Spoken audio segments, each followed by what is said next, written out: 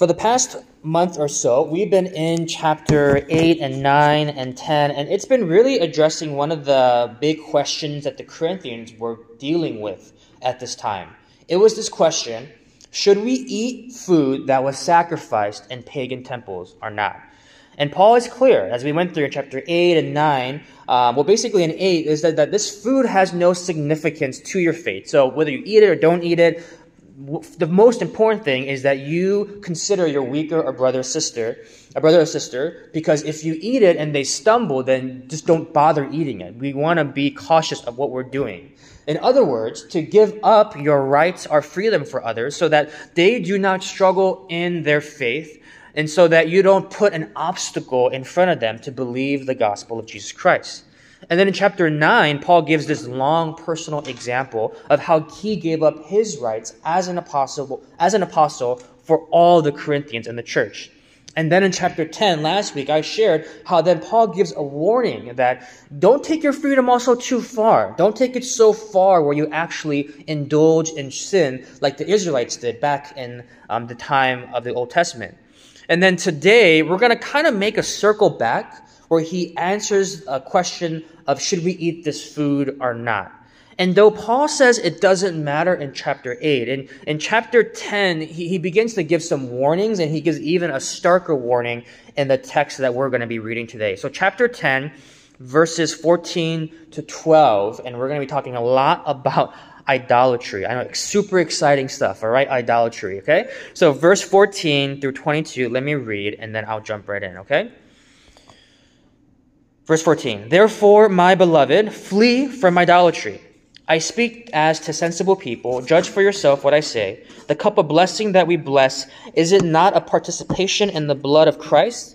The bread that we break, is it not a participation in the body of Christ? Because there is one bread, we who are many are one body, for we all partake of the one bread. Consider the people of Israel. Are not those who eat the sacrifices participants in the altar? What do I imply then? That food offered to idols is anything, or that an idol is anything? No. I imply that what pagan sacrifice they offer to demons and not to God. I do not want you to be participants with demons. You cannot drink the cup of the Lord and the cup of demons. You cannot partake of the table of the Lord and the table of demons. Shall we provoke the Lord to jealousy? Are we stronger than he? This is the word of the Lord. Thanks be to God.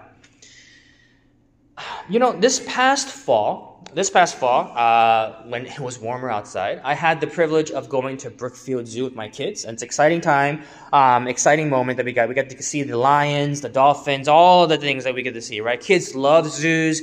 I kind of like zoos. It's kind of fun going to a zoo. And then after a while, though, with kids who are not on wagons or strollers yet, they get tired and they get hungry. And so after a little while, we go into one of their little food court areas, get some food. And after they're done eating, Sophia, my wife, had to feed our youngest. And so I took them out. And I took them out because I wanted one thing. I wanted this stand that said Dippin' Dots, okay? I don't know if you guys know what Dippin' Dot ice creams are, but for me growing up, it was an amazing treat to have, where you would get tiny ice cream balls of artificial flavored explosions in your mouth, okay? And so I was excited. My kids were kind of excited, but I was really excited. And so I got one to share, and as you can see a picture behind me, we sat down and we started enjoying it. All right, I don't know if actually they really liked it, to be honest, but I enjoyed it. And so we ate, and then after a few moments, though, I realized this was a bad idea. This was a really bad idea. Why? Not because of the Dippin' Dots, but because it was kind of warm. And in about a few minutes, there were about 5 bees that surrounded us because of those Dippin' Dots. And no matter how much I tried to sway and move the Dippin' Dots, try to figure out how to eat this without them possibly stinging us, they were just constantly bombarding us. And my kids were swatting them away, which is not the best thing because they might sting them. And so I was kind of in a frantic mode, and I was as much as I love these Dippin' Dots and being outside and eating it, we had to get away from these bees. I didn't want them to sting them because that would just ruin our whole entire trip to the zoo. And so I grabbed the kids and I'm saying, okay, kids, we got to go inside. And I grabbed the Dippin' Dots in one hand, and I grabbed one of the kids and told the other kid to grab his hand, and then we're going to make a beeline indoors. Okay, we're going to get safely away from the bees. And in our haste and in the franticness of that moment, I got my kids, but I dropped the Dippin' Dots along the way. And it was pretty heartbreaking for me, but I had to get inside because I knew that my kids were not gonna like the bees around them. And in the end, I knew that fleeing from the bees was more important than saving that ice cream. We fled because it was a dangerous situation for us. Now, perhaps you don't love Dippin' Dots as much as I do, or you're not afraid of bees like our kids are, but the principle is true. You flee something because that something or even someone is dangerous. Perhaps it's fleeing from a bear in the woods or a shark in the ocean. Maybe it's fleeing a fire in a building. Perhaps it's even fleeing a terrible working environment or, in the worst cases, an abusive relationship. Or like many of our migrant brothers and sisters and refugees throughout the world, perhaps it's fleeing because of famine, or natural disaster, or war, or other dangerous situations. You flee when whatever is before you is too dangerous to endure, even if it means leaving your ice cream behind, or more costly things like even family or jobs and homes. And in our text, Paul's foundational command to the Corinthians, which is in verse 14, is to flee from idolatry. Notice it's not just don't commit idolatry or just avoid idolatry, but it's to flee from idolatry. Run away with all your might because idols are that dangerous. And if you think Paul is just being blunt or being not sensitive here, notice in verse 14 how he says this. He says, "Therefore, my beloved." Paul gives this stark warning like a parent tells a wayward child, "My beloved child, hear me because I love you so much. Flee from idolatry." And it shouldn't surprise us that even the Apostle John in 1 John 5-21 also says this. He says, "Little children, keep yourselves from idols." And it's interesting that the only time Paul uses that word flee is in chapter 6 of 1 Corinthians, where he says to flee sexual immorality. Two sins which Paul tells us is very, very dangerous to our faith. Now, before I go to the rest of the text here, let me explain what an idol is, just kind of quickly here. Some of you may know, but what is idolatry? I went over this last week a little bit, but I believe the best definition comes from Tim Keller's book, Counterfeit Gods. And I'm going to read kind of a larger section here, but he says this: "What is an idol? It is anything more important to you than God. Anything that absorbs your heart and imagination more than God. Anything you seek to give you what only God can give." And he continues, "An idol is whatever you look at and say in your heart of hearts, if I have that, then I'll feel my life has meaning. Then I'll know I'll have value. Then I'll feel significant and secure." There are many ways to describe that kind of relationship to something, but perhaps the best one is worship. In short, idolatry is trusting in created things rather than the Creator for our hope and our happiness, our significance, our security. And like I said last week, our idols today are not statues or food sacrifices, but our idols are often when good things become ultimate things. It can be our resources, our wealth, our security, our comfort, our relationships like our friends, our romantic ones, or even our families. It can be success, our achievement, like the letters behind your name or your job title. Everything, which I honestly think that one of and I can't speak too long about this, but one of the biggest ones today, I think, that many of us struggle with, even myself, is the idol of self, where everything is revolved around me, myself, and I. So if those are our present-day idols, the immediate question then is how or why? Why should we flee from these idols? Why are idols dangerous, and what's so dangerous about them? And so I want to answer that question today. Why are idols dangerous? And I want to give 3 reasons why we are to flee from idols. And I'm going to go through them one by one, and this will kind of help us go through our text here. The first reason we are to flee from idols is because we are united with Christ and to his church, In verse 16 and 17, Paul writes this. He says, the cup of blessing that we bless, is it not a participation in the blood of Christ? The bread that we break, is it not a participation in the body of Christ? Because there is one bread, we who are many are one body, for we all partake of the one bread. It's no secret here that Paul is talking about communion here, the Lord's Supper. Communion, as we do like once every 2 or 3 weeks as a church, is one of the two ordinances that Jesus commands the disciples and accordingly to us, the church, to practice together. The other one is baptism. But unlike baptism, which happens once when you publicly give witness to the transformation of your life and faith in Christ, communion happens regularly. We do it regularly as the body of Christ when the local church gathers together. And if you just look at this, first the taking of the cup, which represents the blood of Christ, and then the bread, which represents the body of Christ. And then when we take of these elements, Paul says that we join in a participation in Christ. And that's kind of a weak word to use, or weak translation. The better word, it's this Greek word koinonia. And I mentioned it a lot throughout my sermons, but it's one of Paul's favorite words, which means to share or to have fellowship. It's literally being joined together for one unified effort. So in communion, we don't just eat bread and drink juice, but in that practice, we are a koinonia community, and we're focusing on God, on Christ's work, his death, his resurrection, and on the cross, how it cleanses all of our sins and welcomes us into the family of God. And another way to say it is that communion, we are fully and wholly devoting ourselves to Christ. So in communion, we're showing that our allegiance, our number one allegiance, is to Christ alone. That's why during the communion time, it's not actually a practice meant for those who are not Christ followers, because it wouldn't really make sense, because their allegiance is not to Christ first. But second, as we devote ourselves to Christ, the taking of communion also happens in the context of a local church. You never take communion, or you're not supposed to take it on your own. It's always meant to be done in community. And in verse 17, it says, we who are many. So it's simply Paul saying that we who are many, with different backgrounds and ages and giftings and brokenness, as one body take one bread together. So just as much as communion unites us to Christ, it also unites us to one another. It's this koinonia idea again, that when we take communion together, we are saying to one another, I am with you till the end. I am here to love you. I am here to care for you, to support you, to encourage you, to also keep you accountable. My allegiance is to God, but also in communion, my allegiance is to you as my brother and sister as well.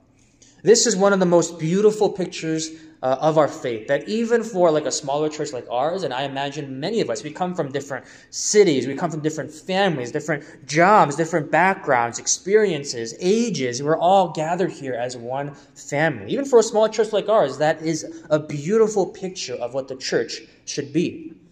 Now, I'll get kind of more into communion and the theology and all that stuff in communion later on in chapter 11 of 1 Corinthians. But what Paul wants us to see is that if our undivided allegiance is to God and to one another, why would we want to contaminate it with idols and destroy our the beautiful unity within the church? It's kind of like concrete. I don't know if you guys know concrete too well, but I don't, so I'm kind of look this up. But concrete is kind of a unique mixture of chemicals that can create, a really strong force to build many different things.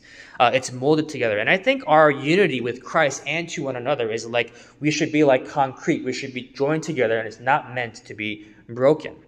But what happens then when you put idols into our community? It's very much like when you introduce water to concrete. Over time, water is one of the elements that can slowly break apart concrete, or if the water and the force is strong enough, it can break concrete all at once. It can create also bacteria inside the concrete and mold to then grow and expand and slowly separate the concrete, where you see in the picture behind me all these different cracks and ways where concrete pretty much is then deemed useless. It's probably why we have so many potholes in Chicago and they're still not filled, but it's okay. It's kind of the reason why that happens. But for us, I think that picture should help us see that when we bring idols into the mix of our community and of our church and in our relationship with God, it can create cracks and then eventually divide us from the very thing that Christ has united for our sake. So Paul is saying, do you know how dangerous idols can be to your faith in Christ and also to the church? Do you want idols like wealth or success or comfort or selfishness to break apart the church that you are part of? Or worse, break your communion apart from God? So he says, flee from idols. The second reason Paul gives that we are to flee from idols is because we are potentially allowing demons into our lives. Did Noah just say demons into our lives? Yes, I did. I just said demons. Now, look, verse 18 and through verse 22. I'm just going to break this down a little bit. It's kind of deep here, but just follow me here. Verse 18, it says, consider the people of Israel. Are not those who eat the sacrifices participants in the altar? In this verse alone, Paul is going back to the Israelites again. He did this a little before in chapter 10. But he goes back to when the people of Israel are offering sacrifices in worship to God. And in that day, they didn't have communion like we do or our worship services, but what they would do is bring animal or produce or drink as an offering, and they would offer it on the altar, and it would be burnt up or used. And then in the celebration of that worship, they would then eat or drink of those offerings that are given and a way to worship God in fellowship and over a meal. The clearest example is in Exodus 24. And let me just read a portion of this, just to kind of show you that this is very much true of the Israelites back then.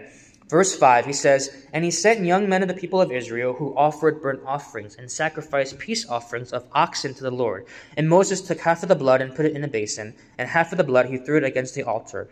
Then he took the book of the covenant and read it in the hearing of the people, and they said, all that the Lord has spoken we will do, and we will be obedient. Verse 11, they beheld God and ate and drank. In this worship service, they believed that God was present at that meal as they ate and drank. In a similar way, when we practice communion, now we believe that God is also present with us as well through the presence of the Holy Spirit, that He is with us, that the bread that we take and the juice that we take together, that we are fellowshipping with God together. So then Paul is saying, so then what about these sacrifices that are happening in idols, for idols in pagan temples? What's happening there? And so in verse 19 of our text, Paul says, what do I imply then? That food offered to idols is anything, or that an idol is anything? And if we go back to chapter 8, Paul says idols and these food sacrifices, they don't have much significance. The idols, they don't mean anything. These gods aren't real. So they're just wooden or golden statues that they are worshiping. They have no meaning or nor power. So then what's the big deal? Idols don't exist, but demons do. Demons do. And in verse 20 to 21, let me just read this to you again.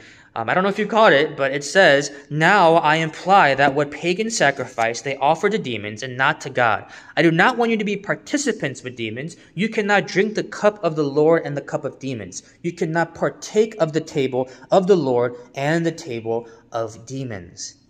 So what's happening here, and this is some context here, is that in these pagan worship services, what's happening is that when the Corinthians were going and eating these food sacrificed to Greek and Roman gods, thinking that there was no harm happening to their line, Paul is drawing a clear line and saying, this is not the same when you take that meat and you take it to your house and you eat it in private. But when you join them in their worship services, they are intentionally or unintentionally inviting demonic influences or forces, just like how the Israelites invited God when they ate and drank with God into their presence. And in verse 21, that word partake, it's that same word, koinonia, that in these services, they are literally fellowshipping or joining themselves to demons. And if you look at historical records and context, and even the murals on some of the Roman temples, you'll see that the picture of them is when they're having these feasts of worship and sacrifice, that they also draw or they write out that the gods were present with them, that their different gods are like fellowshipping with them. And then when they make these various vows or have these meals together, that there's records of showing that people felt the presence of these gods. And so most likely, if idols are not real, or these gods aren't real, what kind of presence are they feeling?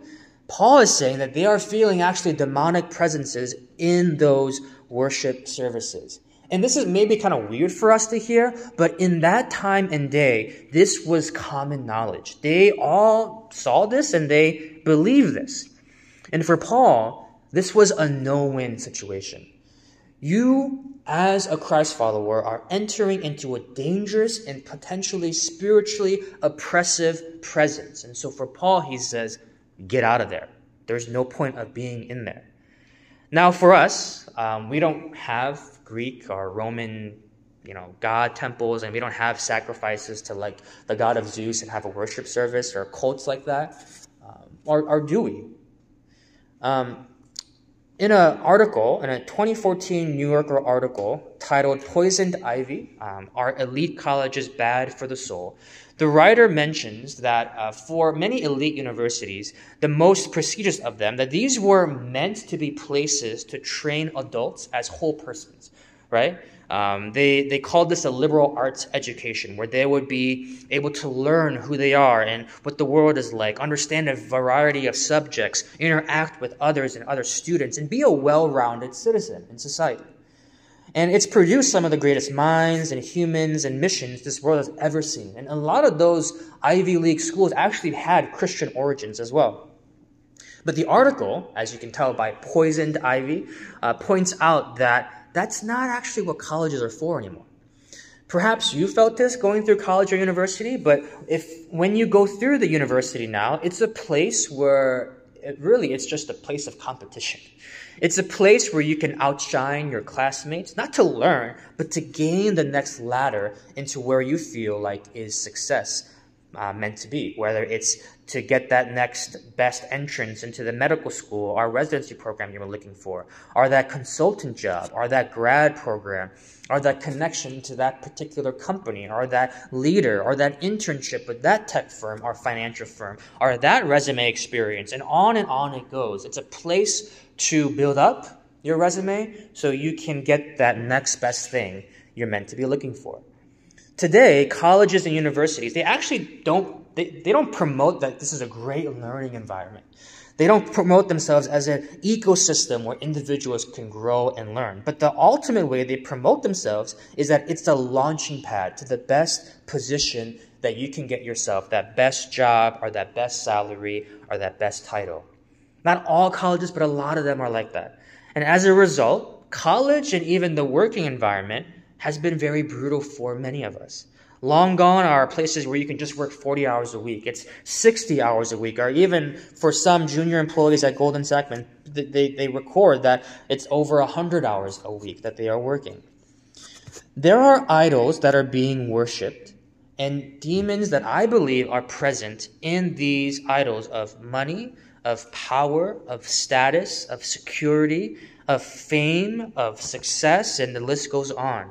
And I'm not saying that colleges and universities are places that we should not go into. I'm not saying that at all. But what I am saying is that there are real demonic forces that are weaving false narratives into our society and our lives that makes us more enslaved to idols than we would like to believe.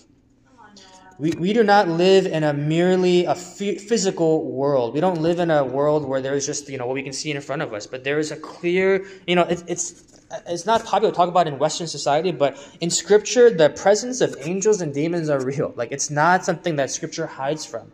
And as the verse that many of us maybe know in Ephesians 6, Paul writes this. He says, "For our struggle is not against flesh and blood, but against the rulers, against the authorities, against the powers of this dark world, and against the spiritual forces of evil in the heavenly realms." And there are spiritual forces, or demons, dare I say, that have dominion over the most powerful institutions of our world. Governments, things that are just evil and detestable, like slavery or sex trafficking, or even just the presence of like different things in social media. They're in power in boardrooms and media outlets. And I also believe they have power over certain addictions and depressions or physical illnesses as well. Not every single thing is influenced by demonic force. I'm not saying that, but what I'm saying is that we cannot take it out of the equation in our lives. And let me just share one personal story I've had. In my life, I grew up very much kind of in the Pentecostal like church world. If you know what that means, it's like a lot more Holy Spirit kind of movement inspired. And in my life, I've definitely felt and experienced some demonic presences in my life. Not because of my own like awareness, but I believe the Holy Spirit helping identify that. And one time, this is not like a really crazy story, but this is a significant one. One time, this is actually before we planted Hyde Park, where we had prayer walks throughout the neighborhood and community. And one of the times we prayed around the University of Chicago. So we had a group of people praying around the Chicago University with the students, the ministries, everything all going on campus. And during that prayer walk, I felt something really odd. And then as we got closer to some of the oldest buildings on campus, I just felt this deep like heaviness and weight on my shoulders. I got like kind of goosebumps that I just can't really explain what I felt. But as I went through and I prayed, I realized that there is a spiritual demonic force even over the university, that they have strongholds over different things, and it affects the students, the faculty, employees, even if they don't realize it, that when the university is operating, there are real idols that are being worshipped in that university, in the halls, in the rooms, in the decisions that are being made. And I can tell you other stories of feeling that kind of dark, oppressive force, whether it was, after watching a certain movie, even a horror movie that I probably shouldn't have watched, whether it's walking into a particular area of the city where there are like church buildings that are now being like converted into different it's kind of weird, but converted into like bars or clubs, and they're not like I'm not saying it's like wrong all entirely, but it's just an eerie feeling. And even probably the other experiences too have been when I went to like prayer vigils on streets of Chicago that are the most violent and gun violence areas. It's a feeling that you just can't shake. And so what I'm trying to say is that we are not bulletproof to these demonic forces. We are not. And Paul is very clear here. So the question for us, and this might apply to you, it might not, but I think for all of us, we can ask the question, what places or activities or things you are consuming could be welcoming demonic forces into your own lives? Could it be certain work environments? Could it be certain activities or venues you visit? Could it be certain media you are consuming or social media accounts you are following? Could it be even certain ideologies that you are believing and attaching yourself to? For me, there are certain things and contents and contexts that I don't even touch. It's not even worth it for me to touch. I don't want to mention them because I think it's unique to every person. And again, hear me. I'm not saying that we are to be like Amish and just like live apart from everything. But what I'm saying is that we can't neglect that spiritual warfare and attacks of demons is not going to happen in our lives. It might not look the way that you think it is. It is much more common than you would like to believe. And so Paul says, do not even flirt with this. Flee from idols. It's not worth it. So it's a sensitive topic or a kind of a weird topic. And if you want to talk more about it, let me know. I'd love to talk more about it as well. Let me just conclude with the last reason, the third reason why we should flee idols. It's because we are not as strong as we think. We are not as strong as we think. Look at verse 22 with me. Paul says, shall we provoke the Lord to jealousy? Are we stronger than he? Paul concludes this section with a reminder that when we worship or draw near to the presence of idols, it's not just that the idols are dangerous or that we're inviting demonic presence, but we are also taking the glory that is rightfully God's and giving it to something else. to provoke the Lord to jealousy. It's this word that comes from zeal. So it's not like when you are jealous about someone else's car or body or job. It's this word where you are passionately and rightfully angry or jealous because you are stealing what was rightfully someone, so glory of God, and giving it to something lesser. It's like if I had a piece of bread and there was a hungry child right here and there's an alley cat on my other side, and I chose to give that piece of bread and give it to that alley rat. You would be outraged. That doesn't deserve to be to a rat. It should be given to a hungry child. And so in that same way, the church or God, whoever, is rightfully jealous of what should belong to the Lord. That when we are worshiping idols, we are stealing God's glory. And then he ends that verse and says, are we stronger than he? Are we stronger than our rightfully jealous God who can destroy us just like he did the Israelites for our idolatry? Every time the Israelites thought that they were strong enough to do whatever they wanted to and worship idols and steal God's glory away, the entire story of Israel is when God demonstrates his glory and his judgment on them when they did that. And not even just Israel, but nations like Babylon and Persia, and later on like Rome, or even if you look in our context, the Soviet Union or any nation, if they are a nation committed to idolatry, eventually God's judgment will judge them. Do we think we can stand against God's judgment? Are we even strong enough to resist the demonic forces that are in our lives or that are around us in idols? And if you remember the stories of Scripture when people were possessed by demons, that not even chains or many men could withhold this man who was possessed by demons. And these are stories that are not uncommon to our brothers and sisters who are in Africa or who are in Asia or who are in South America. And do you even know the stories of those who are addicts, or those who might be so fixated on an idol, like success or wealth or power or different substances, that they get so entrapped by them that they sacrifice even their families or their health or their friends or even their faith just to get what they want? Do you think you can withstand these demonic influences or idols on your own? You can't. None of us can. It's amazing to even think about this a few years ago when how one virus just shipwrecked and altered the course of our world. We know the story because we all lived through it. The COVID was, hopefully it's kind of done by now, but you never know.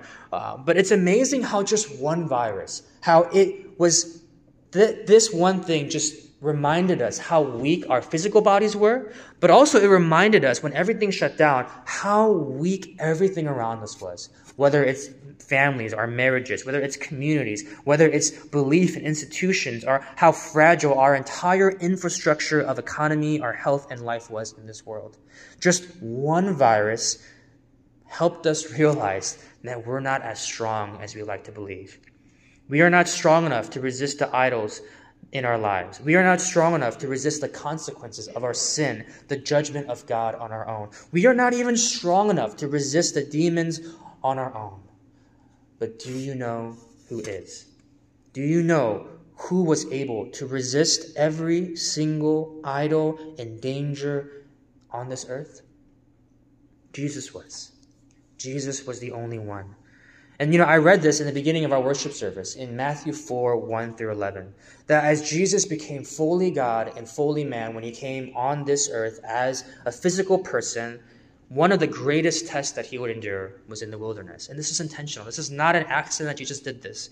In Matthew 4, 1 through 3, it says the Spirit led him to the wilderness and he was tempted by the devil. And after fasting 40 days and 40 nights, he was hungry, obviously, and the tempter came. In the 40 days here, this is actually where we get the length of our Lenten season. It also represents the 40 years of wilderness the Israelites dwelled in the wilderness. But as Israelites failed over and over again, and as we, trying to do this, will fail over and over again in sin and idolatry, this text is a proof that Jesus did not fail.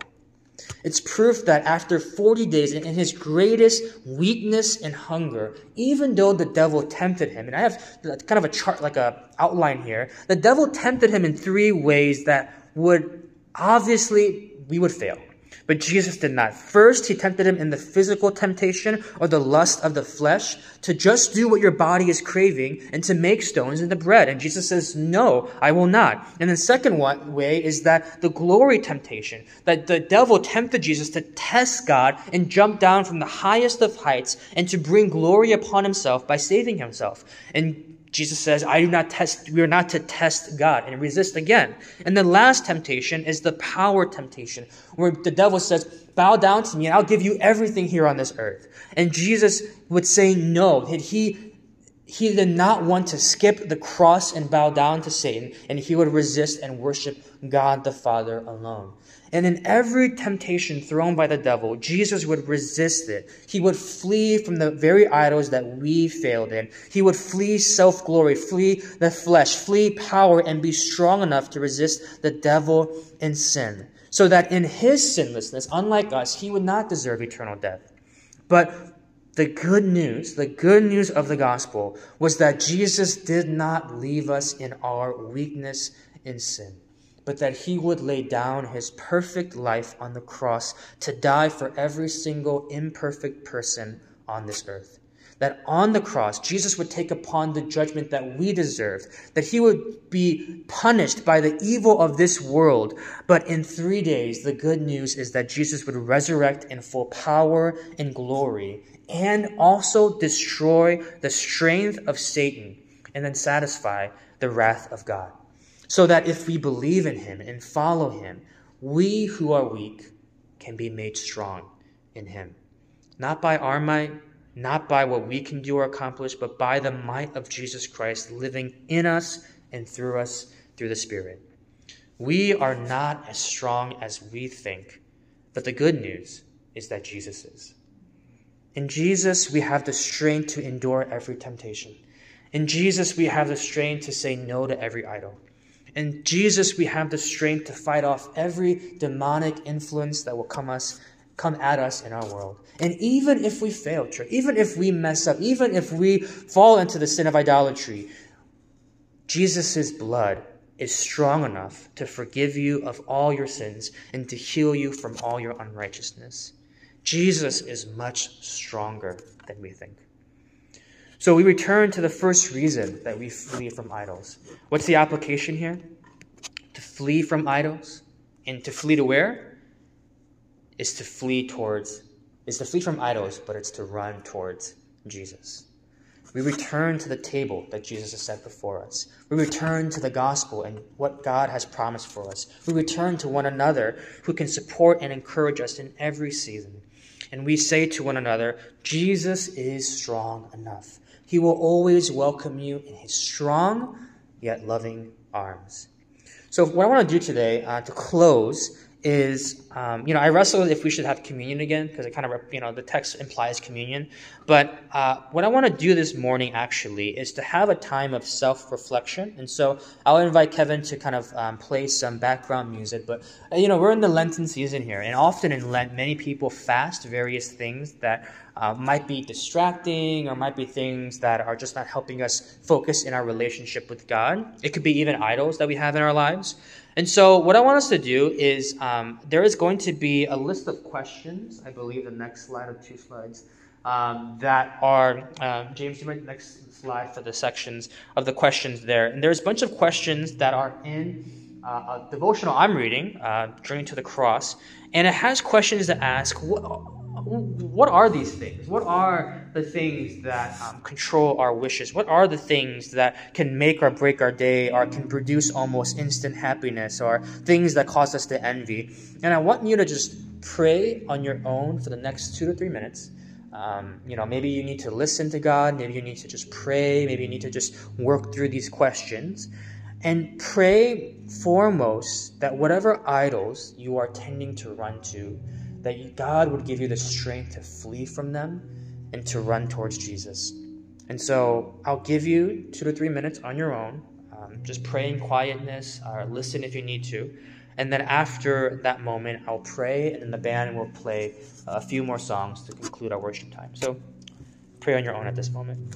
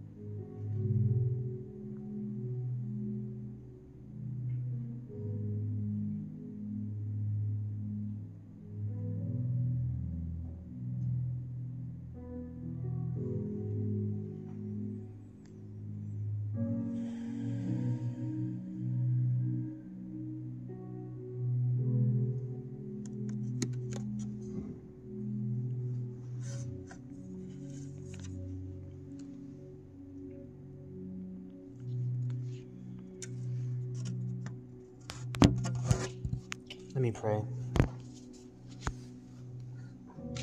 Father, we come before you. Jesus, we come before you. And God, we are so weak. And if we don't think that we're weak, God, remind us just how weak we are. That we cannot run from idols, that we cannot save ourselves, that we cannot fight against the demonic influences of this world, God. But we are so weak and prone to wander, prone to leave you, prone to worship the things of this world. And so, God, I just ask in this Lenten season that as we prepare our hearts for Easter, that you would help us to flee the things that are dangerous in our lives, not in terms of just giving up everything, but in terms of recognizing that we need your strength, that we need your help, that we need Christ's blood to forgive us, to restore us, and we need your Spirit to empower us, to lead us in all the places that we'll go. Because, God, we will face hardship. We will face the difficulties of life. We will face the demonic influences of this world, that we are not exempt from that, God. But I pray that you would please strengthen us. For those, God, in this room that are confessing idols, for those that are not even sure what those idols are, God, I pray that in this Lenten season that you would do a transformative work in our hearts through your Spirit, that we would come to see how dangerous they are and how just futile these idols are, and see how glorious and amazing and strong and kind and loving our God is. And so lead us, God. Help us, we pray. In Jesus' powerful name we pray. Amen.